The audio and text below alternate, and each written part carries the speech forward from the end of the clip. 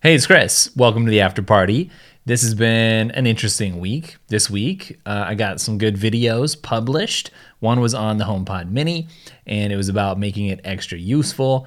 And one published today, actually, well, I'm recording this Thursday. I forget. You guys are going to hear this on Friday. So yesterday for you, it was on some really awesome 3 amazing productivity apps, plus an extra widget that everybody's talking about. For the iPhone, it was kind of like I wanted to do a what's on my iPhone video, but I didn't want to do a what's on my iPhone video. I feel like most what's on my iPhone videos are just so formulaic, and I try to do it a little bit different. Instead of going through every little detail, which I think I've done in the past, like the settings and how I set it up and the apps and the widgets and everything. This time I just want to focus on like a few high quality, high impact apps that I actually use that I have found worth it or cool enough to keep around. And, I go through a lot of apps because I discover apps as part of my job here for you guys. And, a lot of those apps, to be honest, they disappear off my phone or my iPad or my Mac. Even if they're cool, they're not necessarily all stuff that I will use or need personally, but there's stuff that is worth featuring. Let's just say that. But these apps that I featured in this video were so great. I'm not going to give away what they were, but one of them, I would say it's like one of my top 2 favorite apps of all time. But really, I was excited to get that video out. I'm kind of flabbergasted because it's only ranking number 9 out of the last 10 videos, which is bizarre. It's got a good click-through rate, but people aren't watching it quite as long, probably because, and this is the thing, you guys don't see this from the non-YouTuber point of view. When you watch a video, you like the YouTuber to put chapters in, right? To mark, where a different topic or subject in each video starts. That's really useful, as a viewer. As a YouTuber, though, I feel like when I put those in, people pinpoint what they think they're interested in. They watch that little segment and then they bounce out of the video, which is really bad for the video overall in terms of the YouTube algorithm, because how it sees it is, there's not enough in this video to keep recommending it. People aren't watching it as long. And so it's kind of a double-edged sword. I do like to include it though, because I know as a viewer, I would like to see it. And I think maybe that's what's going on with this video. People maybe aren't interested in all of the apps, equally, which is understandable, but still, just kind of a bummer because you put so much work into it. We'll see though. Sometimes I publish something and it looks like it's not going to do great right off the bat. And then later it ends up doing amazing. And it just took a while because maybe it was a video that's going to do good in the search results. And that has nothing to do with how my initial batch of subscribers sees it. Or maybe there's just some external event, like somebody starts linking to it or something. There's all these things. Or it just becomes more, a more timely topic, further down the road, whatever. I'm really not worried about it. The channel is at a place right now where, I publish stuff that I'm interested in, and hopefully the audience is interested in as well. I know everything's not going to be a hit, but the stuff that pops really subsidizes everything else on the channel. And so, I have nothing to complain about, whether something does really great or not. Real quick, let me just briefly mention, in the latest iPhone apps video that I did, there was a widget that I covered. And I just mentioned it for like 10 seconds. And people were going crazy. Like, what is that widget? I need to know about it. Tell me what it is. Why didn't you link it? Well, the app/widget is called Life Just One. And I guess I didn't mention that just one part in the actual video. But it lets you see how many years you have left before you turn 90. And it's kind of like the ultimate productivity hack, because it illustrates it in a really nice, creative, infographic-y, interactive way, how many years you have left. Some people might find it morbid. I find it motivating because, wow, it's time to get to work to accomplish some stuff before it's too late. So it's called Life Just One. If you search for that, Life Just One app, you will find it. There is a website, super bare bones, because it's a very bare bones app. But yeah, you'll find it on the App Store. Interestingly, though, the HomePod video, I will tell you this. I thought about how to package that video for you guys and for the internet in general. What I mean by that is I thought really hard about how I was going to do the thumbnail and the title and even the arrangement of the content within the video, what order it would be presented in to retain people the longest, be relevant and useful and hold your attention. But also I really paid attention to the framing of the video right off the bat. What I mean is, you'll notice if you go watch that video, if you start over, I say something like, I bet that you're looking for a video that's not just comparing the HomePod Mini to the Amazon speaker or the Google speaker, and basically set it up to be like, well, look, you're going to get something different out of this video. And I really think I delivered on that. It wasn't a typical HomePod video. And that worked out really good because, it's funny because the first contact I ever had with Apple from a company perspective was a HomePod video that I made for the original HomePod. And I think it was the video that said, everybody's wrong about the HomePod. And it wasn't like a super viewed video. It had some cool shots in it or whatever, but some people at the Apple PR team found it, saw it, got in touch, made my day, and that was cool. But so it was an important video in terms of like a personal milestone. But a lot of HomePod content, it doesn't perform super well on the channel. It's just one of those things. Like, it's not as popular as an iPad or an iPhone or a Mac, even AirPods. It's one of the least popular Apple devices, probably the original one, just because of the price. Probably it priced a lot of people out. They weren't willing to spend the $400 and then the $300 that it cost, even with the price drop. But the Mini was different because it was only $99. I think more people were interested. But, aside from that, I knew that I needed to spice up the angle a little bit to get people to watch. And I didn't want to put a bunch of time and effort into that and just have it crash and burn. So I don't know. I'm pretty happy with how it's performing right now. It's doing pretty well. And I think that happens when you provide people with value and you have to communicate that value. It's actually really hard to get people when you're at my stage, right? I'm not talking about MKBHD and Lou and Austin and all the Team Crispy, right? I'm not talking about that level of creator who just, if you publish something, it will be watched a lot. For me, I really have to work hard at convincing enough of those initial subscribers that might view it, that YouTube might show a video to click, to be interested, to watch. And it's all about delivering that value. So you have to promise the value in the title, in the thumbnail, without doing clickbait, titles that promise something completely different and then don't deliver on it. And so for me, I try to communicate this is going to be a really high quality video with the thumbnail in terms of just showing you a really good picture, an amazing picture, a picture that you're not going to see anywhere else. And hopefully with the colors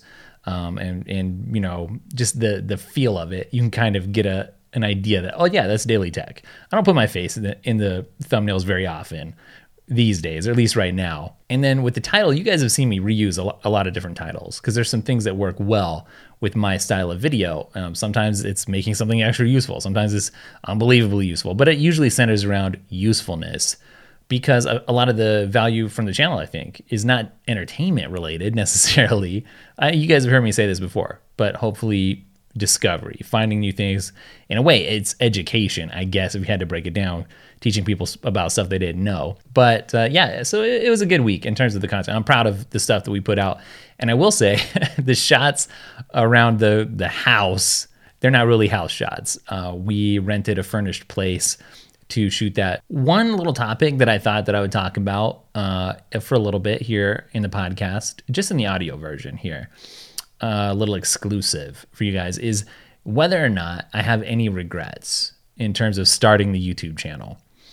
And as I was thinking about that, the one thing that I always say when that topic comes up is that I just regret not starting sooner. You guys know I started this as a blog on the side back in 2012, and it did really well as a blog in 2012. And that's when a lot of other YouTube people that you know started back in 2012 or around there, 2011, 2013. But they started on YouTube, a lot of the really huge channels now. And I kind of regret not going the YouTube route first and doing the blog thing first. But I don't really regret it though, because I have nothing to complain about. I love the work that I get to do, the community, and my wife, it's like a joke to her, like, because I like doing this so much. She's like, oh, you get to do something that you love every day. But who wouldn't want that? Like, that's the way to do it, right? So nothing to complain about. But I do think generally, when it comes to like advice, like start pursuing your dream, the thing that you want to do, sooner than later. Because I think I lost a lot of ground by waiting till 2015. Just 3 years, but I lost a lot of ground in terms of like getting good, learning camera stuff, getting better at production. So in that department, starting 3 years later really set me back. But also just building an audience there on YouTube.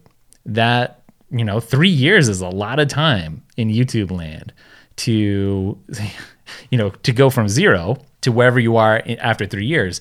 There's such a big gap. And, I did have some momentum from the blog to carry me over, but it wasn't the same. I think it would have been better if I just started on YouTube in 2012 than to have whatever momentum I had from the blog transferring over to the YouTube channel. So I think another regret, though, I don't know if this really counts as a regret, but it's a thing, though, is comparing myself. And this is something just you do as a human, to other creators. There are other channels that are so much bigger than mine, and my channel will never outgrow those channels because it's going to be impossible.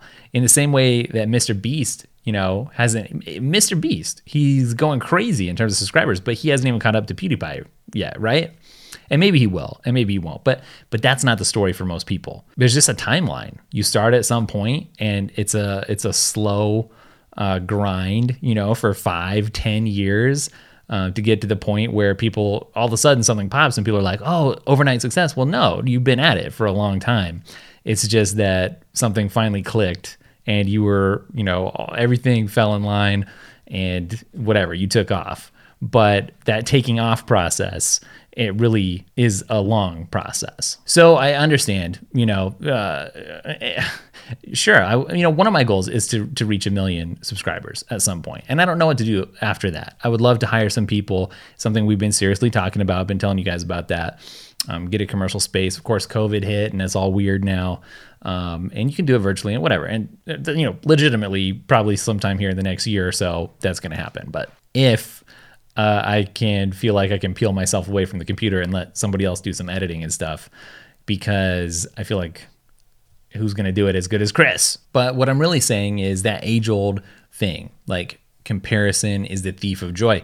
And there were so many times when I've compared myself to X amount of channels and be like, oh man, they have obviously more money to procure equipment or to get cool things to talk about or to have experiences that are worth showcasing and telling. And when really it didn't matter. None of that mattered. And, these days I'm way better in terms of my mental state with not caring and just letting people enjoy. Like the people that did start their channel whenever and have grown it and had massive success, I'm really happy for them, like super happy. And it's not that I wasn't happy before. I wasn't happy for me. I've always been happy for them.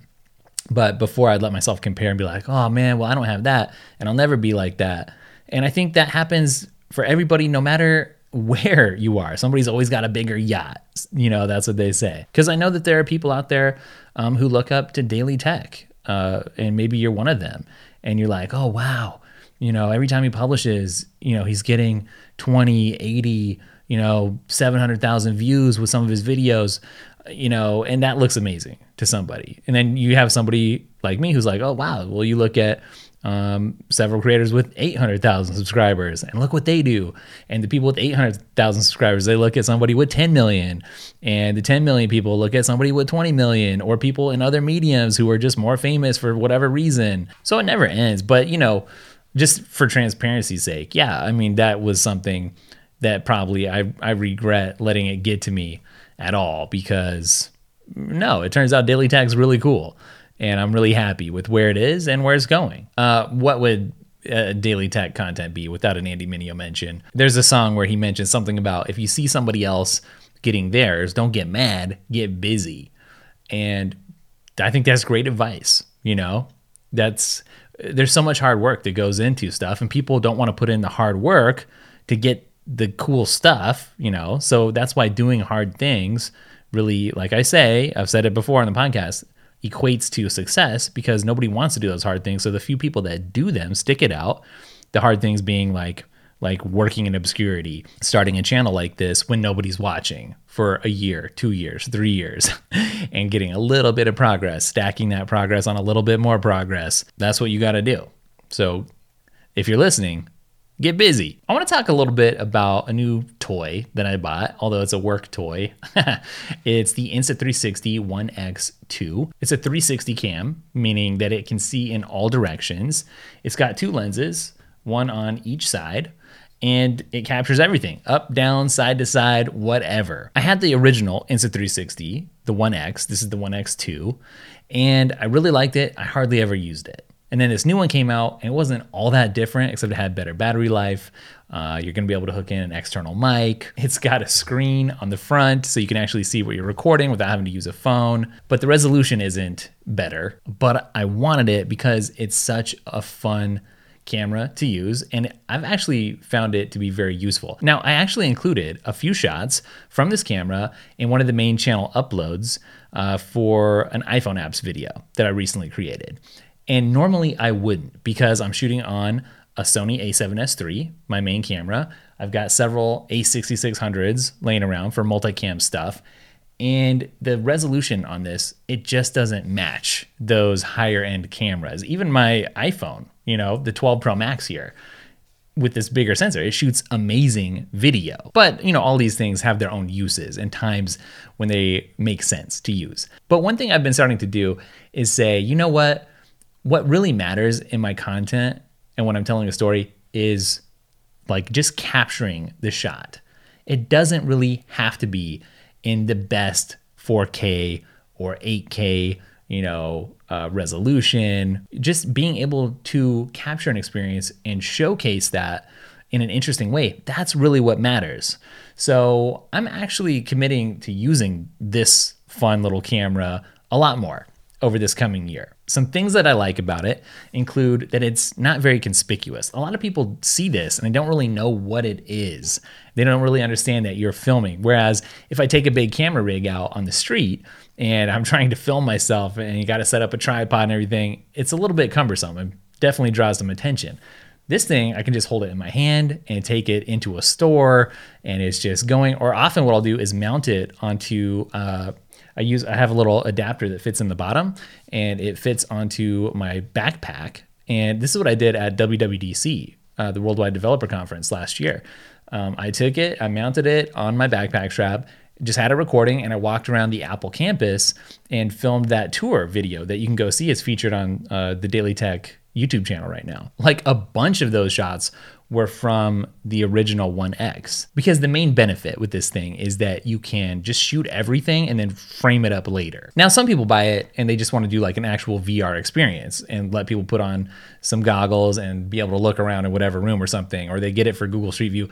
No, I'm actually going to use it as a creator, YouTube creator, as someone who creates videos professionally, just as a regular camera. So I'm going to export it, even though it's 360, I'm going to crop it into the view that I want. It's really easy to do with the app. I like the app. It takes a little getting used to. Sometimes we fight, the app and I, but reframe it in a regular 16:9 view, whether it's wide or ultra wide. And there's just angles that are easier to capture with this, even though it's not 4K, right? It technically, I should say, it shoots in 5K, but by the time you export it, it's nowhere near 5K. And the footage does not look, amazing. There's a little grain to it. It's not super crispy, but it's good enough. And the footage, it's fun footage. It's fun to see the kinds of shots you can get here. And so I don't use it for everything, and I wouldn't use it for everything. But here's where I'm going to use it. Okay, a lot of the stuff that you see on the channel is shot in the studio, in this specific room that I'm recording this in. And that's great. This is really made for experiencing stuff at desk, whether it's unboxings or just talking or whatever. This room is set up for that kind of a thing. But when I get out of this room, especially when the weather warms up and I go out and need to demo something outside, then this is going to be my main go-to thing, I've decided. And it doesn't matter what the resolution is going to be. The amazing resolution will happen in this room with these cameras, and this will be kind of supplemental. It's not going to be my main go-to thing, but it is going to be a real used tool in the Daily Tech arsenal for shooting stuff because it's just that useful, just that convenient. Now, this thing's not cheap. Standalone is $430. So that's a lot cheaper than the A7S III, right? But still, that's a good bit of money. And then you have some different accessories that you can get too. Oh, and I should point out, you can actually control it with your Apple Watch now this year, which is awesome. And you can also get audio out of your AirPods, which is also awesome. The team has thought of some really cool stuff here. So for me, as somebody who likes Apple products, who talks about Apple products, right, for my job, that could not be more convenient. Because really, if you think about it, I think one of the reasons why people don't use this more for like video for YouTube stuff, what I mean is like for talking shots. The internal mics, I know they're better than last year, but you can't use them really for talking. They're just not good enough for that.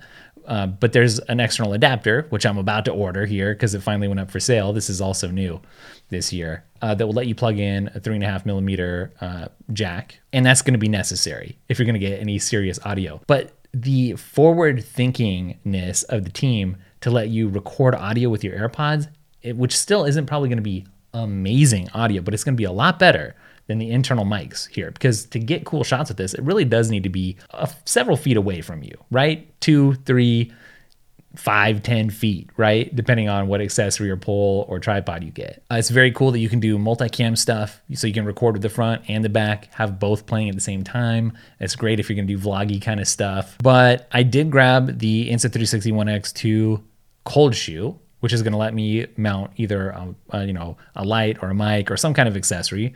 That was only $20. It was just kind of like, why not? I didn't get the bullet time cord because I don't care at all about those bullet time shots where you fling it around in the air and it captures all around you. One thing I did also grab was the utility frame, because that will let you mount this to all kinds of different mounts and use some accessories.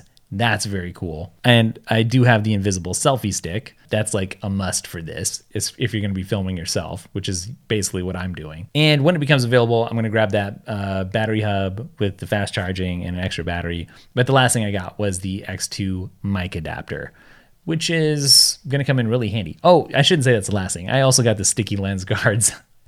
And, if you've been wondering, if you're watching this on the Clips channel, you found this video later. If you've been wondering if those sticky lens guards affect how it stitches the two cameras, I think it has been a little bit weird, but it's very usable as long as you're not looking straight down. So would I recommend it? I think it's something that if you're doing YouTube videos kind of like me, it's a good tool to have in the arsenal, not as a main camera, but as something that you can set up. You need a place with a lot of light to use it, to be honest. So outside works really good. If you're inside, it better be well lit because you may run into some grain. If it has grain, I'm not going to use it. So I could use it in a well lit room like this where I got lights all over. But if you have a place to use it, particularly outside, then it's just an amazing tool. It's like having a camera person to film you, even if you're by yourself. So yeah, I would recommend it. Definitely for any YouTuber out there. And honestly, even for people who aren't into YouTube stuff, like it's just a fun camera to have to capture family events. The tracking is just great. Draw a little box around a face or an object. It'll track it in all 360 degrees for you.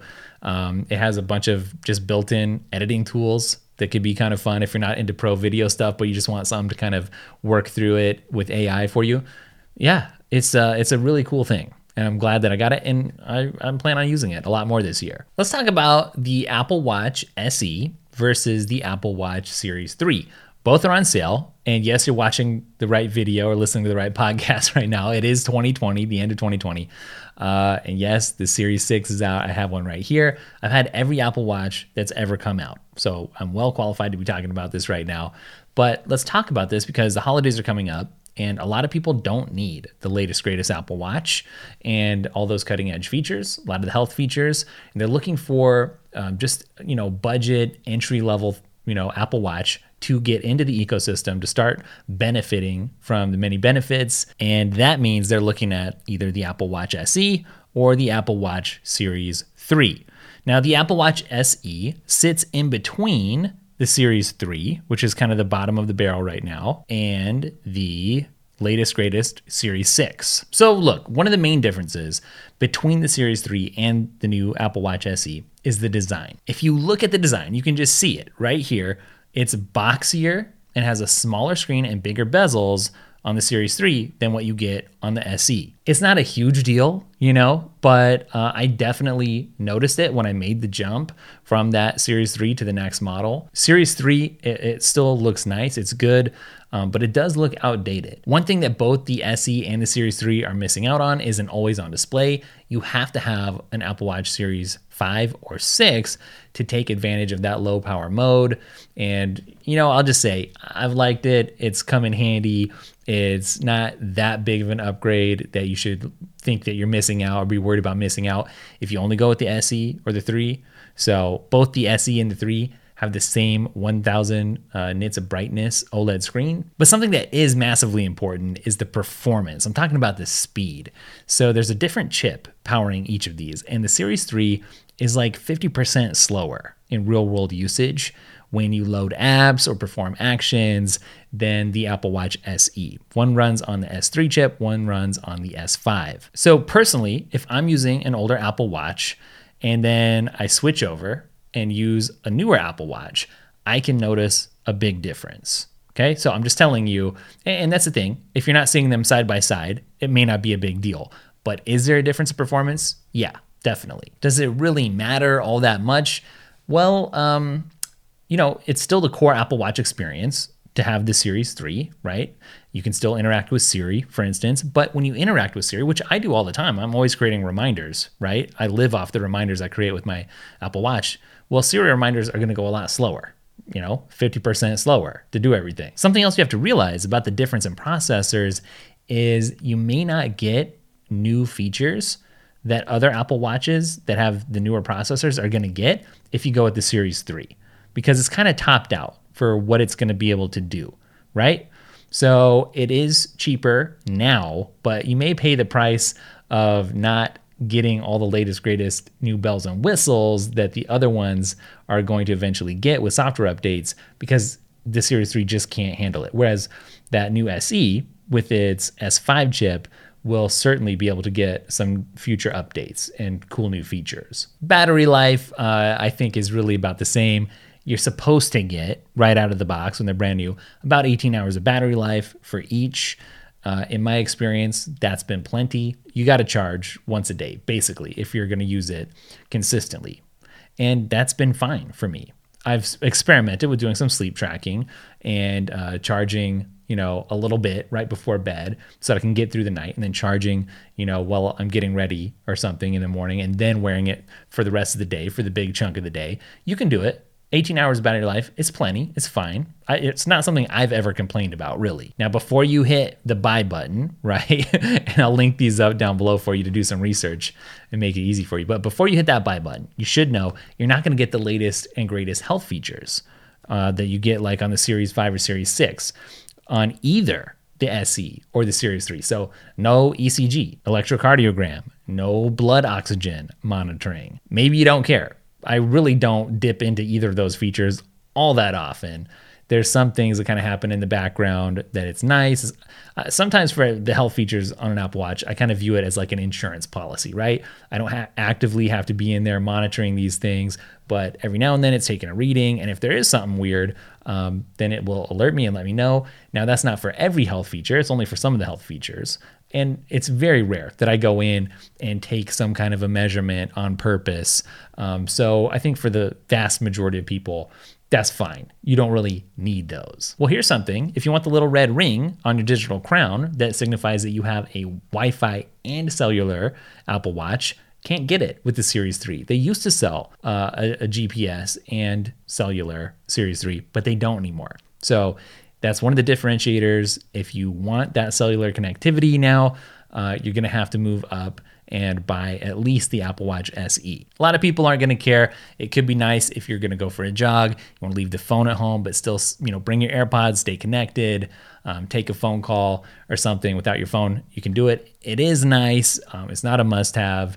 $10 extra a month for that is a lot for a lot of people. So, it's not a necessity. One thing that is impacted, though, by whether or not you have cellular with your Apple Watch is that new family connectivity and family sharing. So if you want to set one of these up for an elderly grandparent or for a kid, then they don't have their own iPhone and you got to set it up on your iPhone. Well, then you got to look at the options. Basically, if you plan on doing that, you want to go with the SE. The last thing to talk about with this is just the pricing. You can get an Apple Watch starting at $199 for the smaller size with the Series 3. On the other hand, you can grab an SE, which I think would be my preferred way to go, starting at $279 for the smaller version. And either way, you end up getting an Apple Watch for under $300. Because if you buy a brand new Series 6, you're looking at starting at $399 for the smaller size. Don't you hate how they do that? It's like you think it starts at $399, but if you're like me and you want the bigger version, oh wait, no, that's actually quite a bit extra for the larger size. But either way, if you wanted my recommendation, if you could afford it, I would say go ahead and get the SE just because of the future proofing aspect, being able to get some updates for several years into the future instead of just basically buying a rock that's cool for a little bit, but isn't really going to age as well. All right. If you're an Apple Music subscriber like myself, a Spotify refugee, you might have been seeing everybody on social media posting their Spotify Wrapped playlist, right? Highlighting the best songs that they've listened to the most throughout the last year. And you might be like, well, how do I get that for Apple Music? Well, Apple Music does something very similar, and they've done it for the last couple of years too. It's called the Replay, Apple Music Replay, and you can access your Apple Music Replay right now by going to your Apple Music, and I'm doing this on a Mac, so if you're watching this clip from the podcast, that's what you're seeing. Go to Listen Now, and then scroll all the way to the bottom, and then you'll be able to see Replay your top songs by year. And actually, I'm able to see all the way back to 2015. So I'm going to click on Show Me This Playlist, and let's see what I listened to the most, all right? The top song that I listened to was Ready or Not by Hulvey. Next in line was Live Twice by Jordan May. The third was another Hulvey hit called Higher. And another, I was really into Hulvey this year, okay? 4 was Anchor by Hulvey, and then Live Forever, featuring 1K Phew, Aaron Cole, Hulvey, a bunch of people. Basically, Hulvey was all over my top 5, right? All right, so that's cool, right? Just see the history, what you listen to, rediscover some favorites from the year. But what you can do is you can hit the little dots there, the 3 dots, and do share, and then you can get a link and actually share this playlist with people on social media. So there you go. Yeah, you don't have to feel left out from sharing your most played music of the year. If you're curious, though, how this actually works, I'm reading right here. It says Apple Music Replay uses your Apple Music listening history to calculate your top songs, your albums, your artists throughout the year. It also uses a variety of other factors to determine the music that you've played this year, such as music played on any device that's assigned in to Apple Music with your Apple ID, not including music played on devices that have use listening history turned off in settings. That's interesting because I do have that turned off on the main HomePod in the house so that my music recommendations aren't getting tainted is the wrong word, influenced by other people. It says counting only music that's available in the Apple Music catalog. So if you played something using Apple Music from outside the catalog, like you've downloaded a song or something, then I guess that's not going to count. So the only downside really is that you don't get some cool social media graphic to share to make it really easy for people to see what you're doing. You can only share it just like a normal playlist, any Apple playlist, right? Now, if you scroll all the way down to the bottom, you're going to see how many songs and how much time that playlist takes up. So this is the top 100 songs that I listen to, as you can see, which total 5 hours and 31 minutes. All right, that's going to do it for this podcast. I think it was a good one. We talked about a lot of different things. Thanks for hanging out. Do appreciate everybody. Keep an eye out for fun new things coming in the next week. Hope you guys have a good week. And I'll catch you in the next video, podcast, tweet, or Instagram post. Later.